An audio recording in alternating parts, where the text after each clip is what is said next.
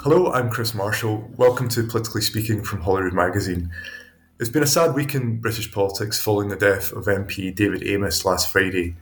Prime Minister Boris Johnson led tributes in the Commons on Monday, confirming that the Essex town of Southend will be awarded city status, something Sir David had long campaigned for. A man has now been charged with the MP's murder, but the incident has once again led to questions about the risks faced by our elected officials. On this edition of the podcast, we speak to SNP MP Carol Monaghan about the abuse she's received on social media, culminating in a death threat. But first, I'm joined by my colleague Louise Wilson to discuss what's been happening over the past few days. And Louise, the threats posed to politicians are once again in the news, obviously following the death of Sir David. And that was something that we highlighted in the magazine back in February. Yeah, so we did a small survey of MSPs at the start of the year, and I mean, some of the findings were really quite disturbing. It came back saying a third of MSPs had received a death threat. More women than men had received it, and there was also threats of sexual violence and just general threats to personal safety. So it's obviously, a huge concern to elected politicians, and not to echo what has been said elsewhere too much, but this is a job for people, and people shouldn't be subject to these kind of threats in any job, let alone something that's so integral to our democracy. And do you think, are there any indications at this stage that that things will change following the death of David Amess? I mean, there are suggestions that security could be tightened for MPs and also MSPs at Holyrood. Yeah, I mean, certainly Home Secretary Priti Patel has made a statement this week about sort of getting police involved in MP security arrangements. I believe the presiding officer at the Scottish Parliament, Alison Johnson, has also written to MSPs with similar suggestions of looking at the arrangements. But it's one of those things that's quite difficult to do. You can have all the security around like the parliamentary estate, you can have it at constituency offices, but when MSPs and MPs are going out and doing the surgery, it's a lot harder to actually man that kind of security. And of course, there is a bit of a difference here in between obviously the death of Sir David and what we saw a few years ago with Jo Cox, and also what MSPs and MPs have been discussing. After the attack last Friday came out, a lot of people were saying, "Oh, it shouldn't matter what political views you are; no one should be subject to these types of behaviours," which is of course true. But then it turned out the attack was a terrorist attack. It was more to do with that than it was about personal politics. So and that makes it even harder to police. I suppose it's looking at the different aspects of and what is a credible threat and what is, I guess, people online just making noise because they don't think they'll be found. Yeah, I mean, there has been suggestions from the police in the past few days that the attacker or the alleged attacker was looking at other potential targets as well, other potential MPs. Away from that story, Louise, we're just a few days away now from the long-awaited COP26 summit in Glasgow. How are things looking? Well, bit difficult. There's quite a few strikes planned, aren't there? There's the train strikes, bin strikes, school strikes, all coming to a head. So, I mean, as far as trade unions are concerned, it's a great time to be doing that because that's when you'll get the most notice. But that does make it quite difficult in terms of the logistics of getting everyone to places. So yeah, it's not looking too good at the moment, but Yeah. we've still got a week to go, so perhaps things will be solved by then. And we've had a couple of high-profile call-offs. Now, presumably, President Putin wasn't going to be using Strathclyde passenger network to get to COP. But do you think it makes a difference that the Russian president isn't going to be there in person? I mean, the Russians have been at pains to point out that still very much to take part. But does it make a difference that these guys aren't going to be there in person? I mean, symbolically, it looks like quite a big thing that both Putin and also the Chinese president Xi isn't going to be there. But as you say, both countries and others that are maybe not going to have as big a presence have still put forward their various plans for how they're going to reach net zero, and certainly there'll be delegations from these countries there. It just won't be the men themselves that are there. Um, so I mean, I guess it depends how much you weigh on the actual leaders and whether they're the people that actually get the stuff done or not. And in terms of getting stuff done, I mean, how positive should we be that there will be some sort of deal reached? I mean, the sort of mood music that's coming out ahead of the summit doesn't sound overly optimistic, does it? No, obviously the UK as president for this is obviously trying to keep things fairly buoyant and optimistic. But yeah, there's a lot of questions around there over whether the plans that have been put forward by each individual story are going to be enough to meet the Paris Agreement. I remember speaking to someone earlier this year saying that there has to be a Glasgow agreement. It seems inconceivable that there wouldn't be, but then since then that kind of chat has kind of dampened down a bit. Yeah. And I think people are actually really quite worried that this COP isn't going to be the big turning point that really it needs to be. Okay. Thanks, Louise. And now my colleague Margaret Taylor speaks to Carol Monaghan MP.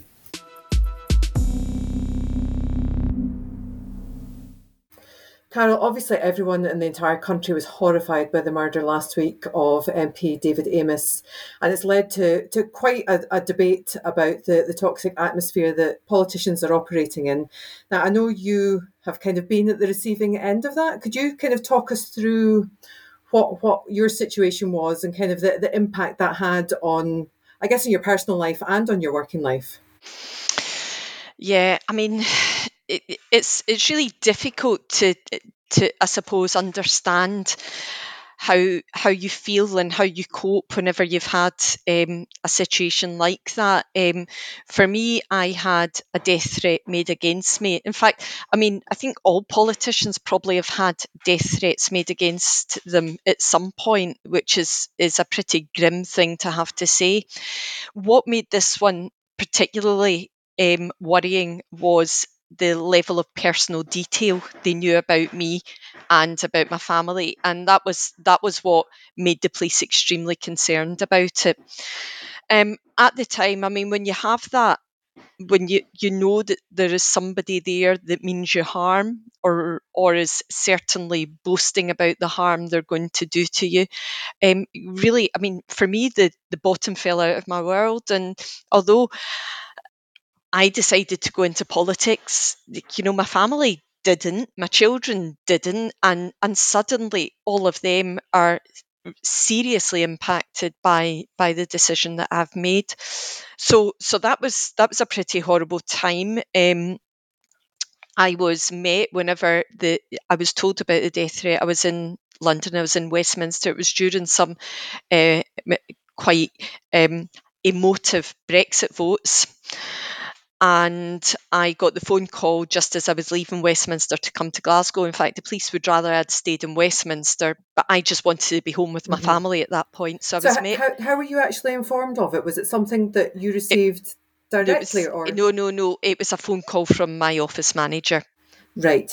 And how had the threat been made? Had it come through your office? Or no, it had been made through a telephone message to Crime Stoppers. Right. Okay. So the individual had phoned up Crime Stoppers to say that my life was in danger and gave a number of details about me. So, that's really frightening. Yeah, it was. And so the police phoned my office manager because we've got very, very good relations with the local police. And my office manager then called me. And I was literally about to leave Westminster with my case in my hand, and I got the news, and it was just I just collapsed. It was awful. Yeah. on hand, there were three very good colleagues, and I think it's worth saying two of them were SNP and one of them was Labour. And I think probably people don't understand that although politics can seem to be really divisive, actually you have differing views on a particular issue. Yeah. But that doesn't mean to say you don't have respect or affection or even friendships with those from other parties. Yeah. And we've very much seen that, haven't we, in the last week, in the reaction to David Amess's death. Like, it's been completely cross-party, the outpouring of grief and respect for him. Yeah, and I think that's probably something that has come as a surprise to many people in the public, because that's not what is portrayed as Yes. politics. And what they don't see, I mean, they might see very robust exchanges across the chamber. They might even go beyond robust. Yeah. But what they don't see is, once you move from the chamber, you then grab somebody from the other side and say, "How are you? And Yeah. what's things? And shall we get a drink later? Or how's that thing you're working on? Is there anything I can do to help with that?" None of that is seen. Do you think it's unfortunate that people don't see that? So they see the kind of the aggro that takes place in the chamber, and maybe that feeds into the kind of atmosphere of, well, I support this party, therefore I hate that person. I mean, do you think there should be more of the kind of the camaraderie that goes on behind the scenes should be more visible? Yeah, I mean, I'm not sure how you would make it more visible without having TV cameras in the tea rooms or restaurants and things. I'm not sure people would want that, but there is also, I mean, you can see people working cross-party in different things. When you see committees, the problem is that committees are not a particularly sexy thing for people to sit and spend 3 hours watching. Whereas First Minister's questions or Prime Minister's questions, they want to see the political point scoring and the one-upmanship that takes place in these situations. They don't necessarily want to see the different political parties working together in a committee. It's just, I suppose, not exciting enough, and that's unfortunately the reality of it. So yeah, I mean, to go back to my threat, whenever I was pretty much these three guys. It was Stuart MacDonald from Glasgow, Angus Brendan McNeil, who's Western Isles, and Jed Killen, who was in the Rutherglen Labour Rutherglen MP, were just fantastic and got me to the airport, got me on the plane, probably put a drink in my hand at some point. Was there no police escort? Not at that point, but when I arrived in Glasgow, there were a lot of police, yes. Right. And they were there literally to meet me off the plane and escort me out of the airport. And I was at that point taken straight to the police station because I couldn't go back to my house at that point. Yeah. Now, am I right in saying you had to actually move out of your own home for a while? I did, yes. And it was reported that it was a police safe house. It wasn't a police safe house, but we did go somewhere, a place of safety, for a couple of weeks. I mean, that's not what you expect when you get involved in politics, is it? What was that like? I mean, what was the toll on yourself and on your family? What was that like to have to live through that?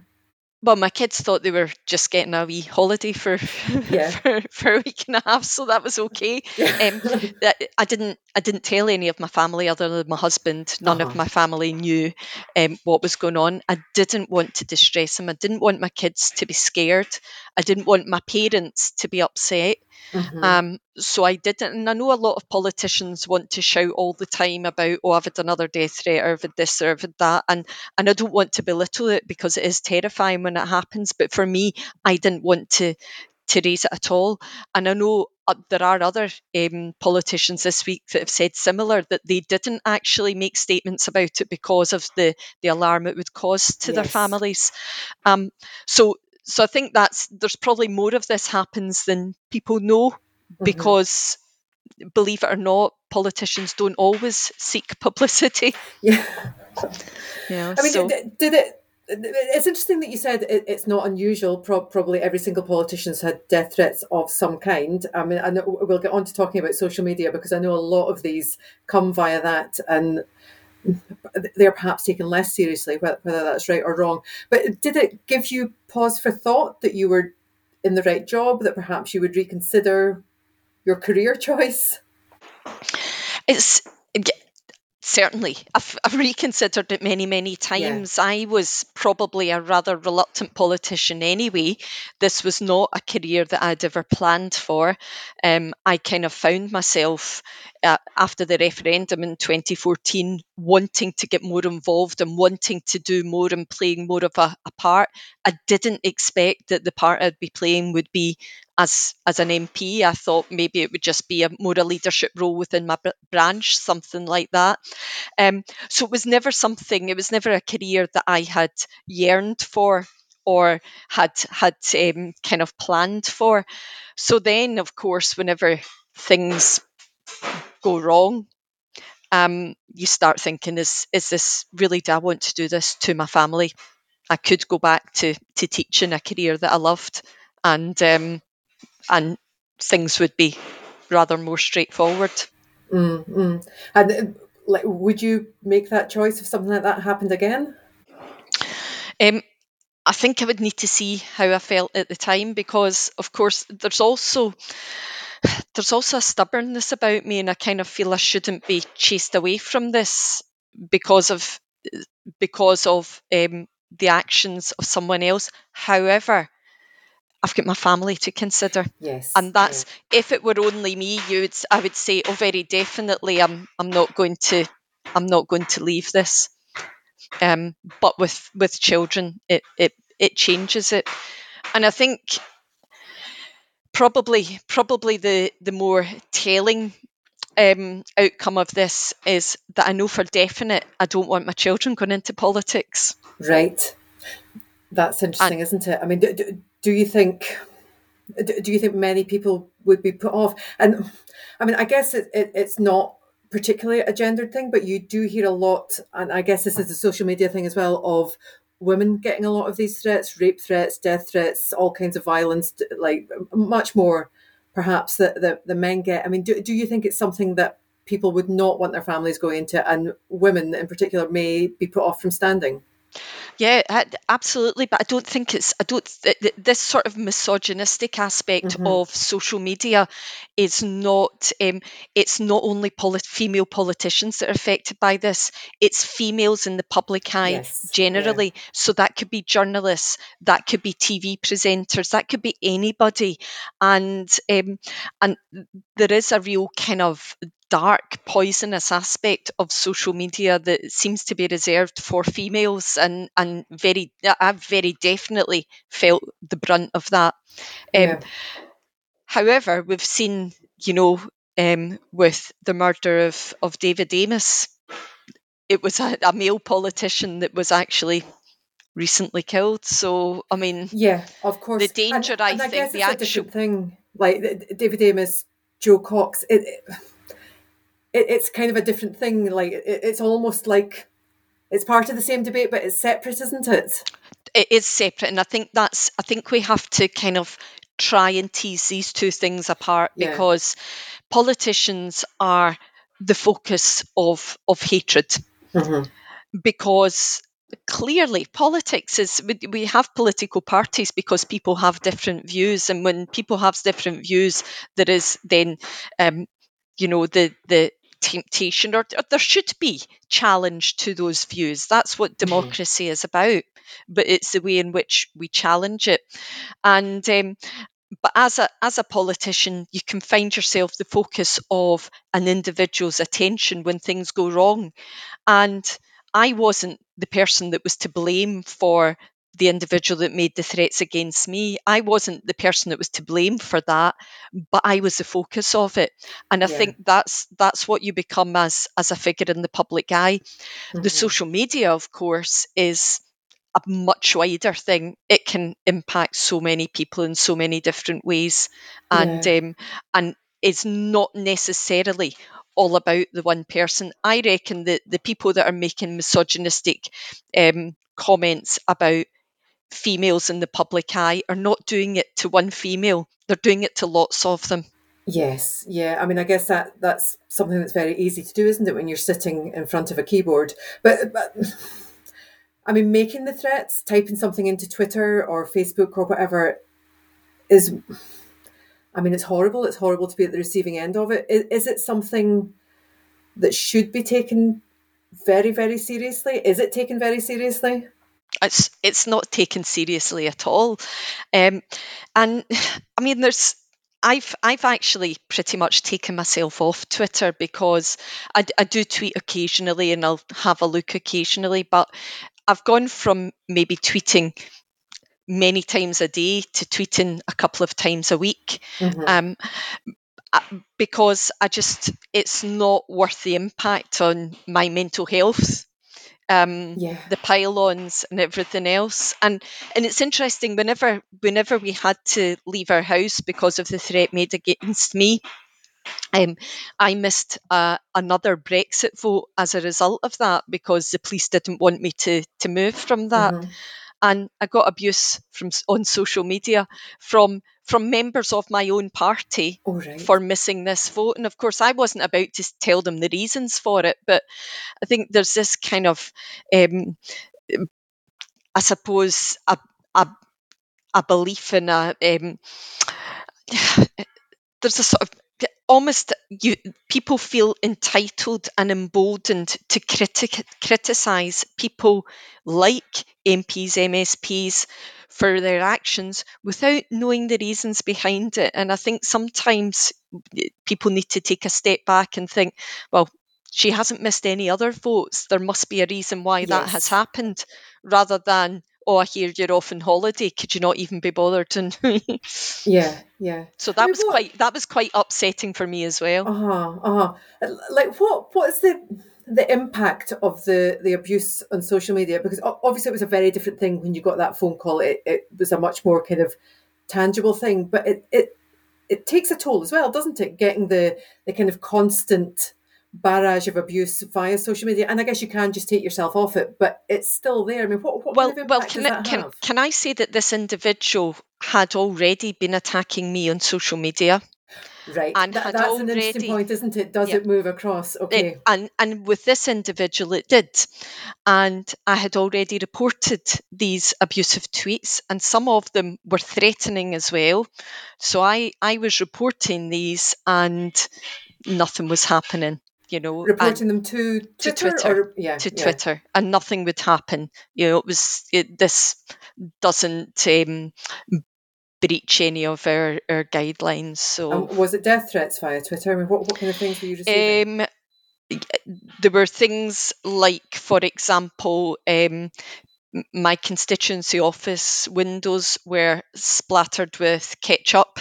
A photo of that was posted on Twitter with it happened to Jo Cox, it can happen to you type stuff. So so it was pretty upsetting, but it was upsetting for me, but it was also upsetting for my staff, because my staff were in the office all the time. I was only in the office usually on a Friday or Saturday.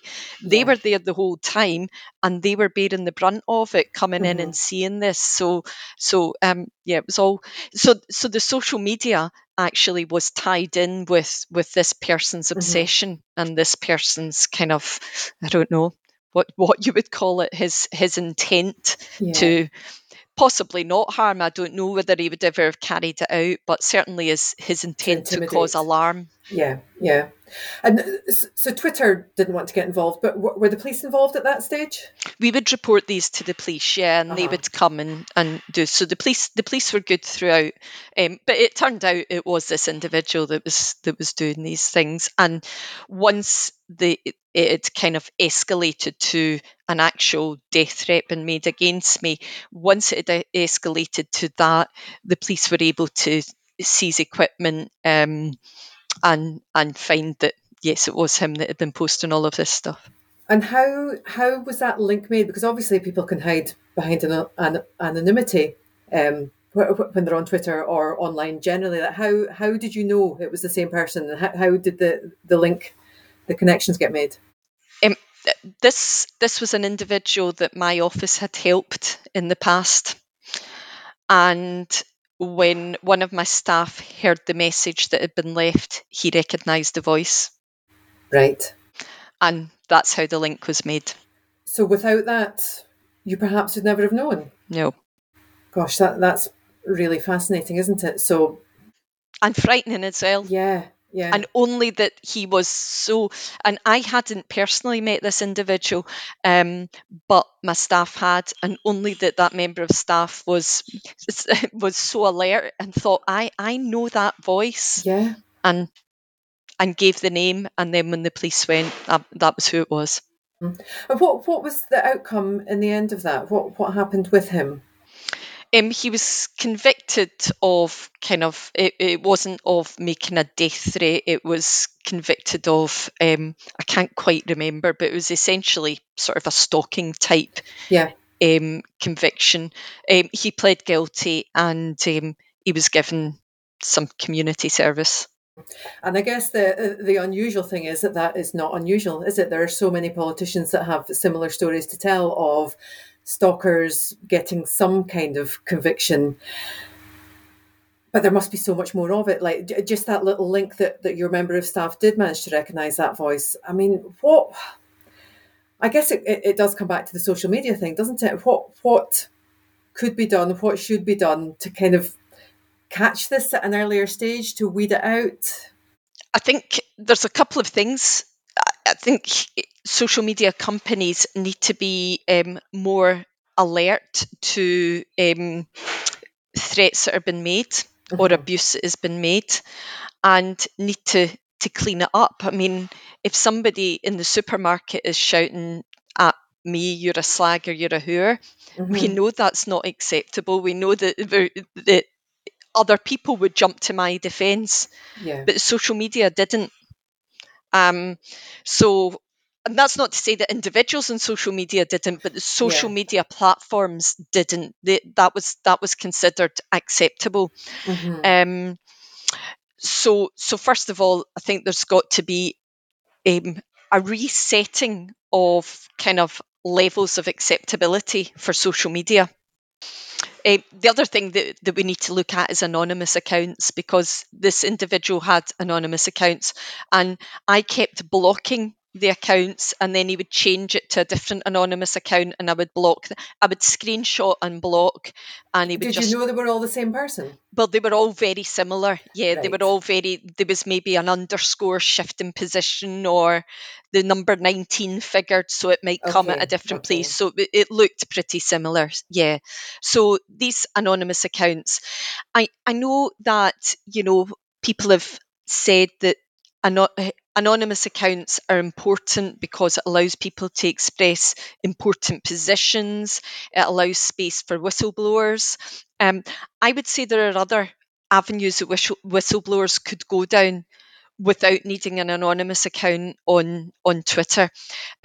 So I think the time has come to get rid of these kind of egg type accounts, and a photo, a name, a something, and details that identify that individual should be required in order to operate on different platforms.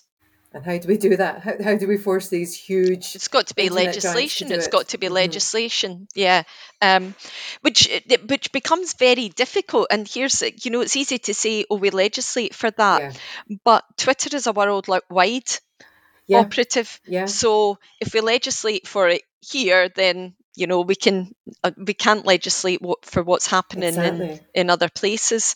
So, but I do think that most of the abuse I get is coming locally, not necessarily Glasgow locally, but certainly UK locally. And most of it is kind of quite, it's political. So it's people that are aware of. So I'm not saying that getting rid of anonymous accounts would solve the problem entirely, but it would certainly go a long way to improving things. I guess it would dampen a lot of the noise, wouldn't it? Certainly. I guess finally, you've obviously found a way that you can continue in your job. You can deal with the harassment. You can kind of keep a lid on it. What would you say to other people who were perhaps thinking of standing and might be put off by this? I mean, how could they find a way forward? Don't go near Twitter. Yeah. and actually, I mean, I think there is a real kind of especially with young people, they feel they have to be on Twitter to get their opinions out, to show that they're political, to show that they've thought about different issues. And I'm not sure that's how we should interact. I think there are better ways that we can interact. So for people thinking about politics, I would say get involved with your local community council. Shadow a councillor, an MSP, an MP, ask them if you can do that, find out about what's happening in your local branch of whatever political party that you want to get involved in, but get involved in that way. Don't think that the start of your political engagement should be on Twitter, because I think very, very quickly you get drawn into the same sort of nastiness that goes on, and I see a lot, and this goes across political parties, a lot of young people in particular think that their point in Twitter is to attack other individuals, and as I always say, attack the politics, not the politician, and let's start looking at that. And if you wouldn't, mind you, some people might speak to somebody in this way, but I would say if you wouldn't speak to your parents in that particular way, don't speak to somebody on Twitter in that particular way. And I can certainly have robust discussions with my parents, but I'm not going to start shouting them down and telling them that the way they live their life is wrong or is whatever. So I think there's got to be a level of respect to reintroduce to our politics. And in a sense, I suppose that kind of demands more face-to-face interaction, which I guess brings us back to the awful murder of David Amess. I mean, what do you think the outcome of that will be in terms of people holding surgeries and feeling safe to do so? I mean, well, following the murder of Jo Cox, most MPs had completely reviewed how they carried out surgeries and security around that. And as did I. It's really interesting because most of my casework does not come through surgeries. Right. Most of it comes through emails, phone calls, and occasionally I'll get messages sent on social media, although I don't like using that as a way of getting a casework. I do get letters still. A lot of older people still write to me. And often at surgeries, I can be sitting for 2 hours and nobody comes. Right. Okay. So I think, but we feel as though we have to be out there doing surgeries. We have to be showing that we're available. COVID has taught us we can do things in different ways. Yes. So is it always necessary? And I'm not saying that we should get rid of surgeries altogether, but I don't think this idea of every Friday morning I sit in the community centre with a member of staff waiting for constituents to arrive, I'm not sure that's the best way of interacting with people. Certainly through the pandemic, I've done a lot of Zoom calls to constituents, huge number of phone calls, and people are always surprised. If they've phoned in or emailed in, they're always surprised when the MP phones them up, and and I've actually really enjoyed that way of interacting. I've never really had a chance to do that before, but it's been a really nice way of interacting with people. I do think there probably still is a place for surgeries, but I don't think it has to be every week, and I don't think it has to necessarily be the same format. So maybe we need to think of less of them with different type of security and consider how we interact. I think probably more difficult. The more difficult issue is when we're out and about in the community, because that's such an important part of the job, doing visits and going places. And I think probably the easiest thing is if I'm going somewhere, I'm just not going to advertise that I'm going there. Yeah. And I'll let the police know that I'm going there type thing. So, yeah. I think the problem is that if somebody's really intent on doing harm, they will find a way. Exactly. But we need to minimise those opportunities.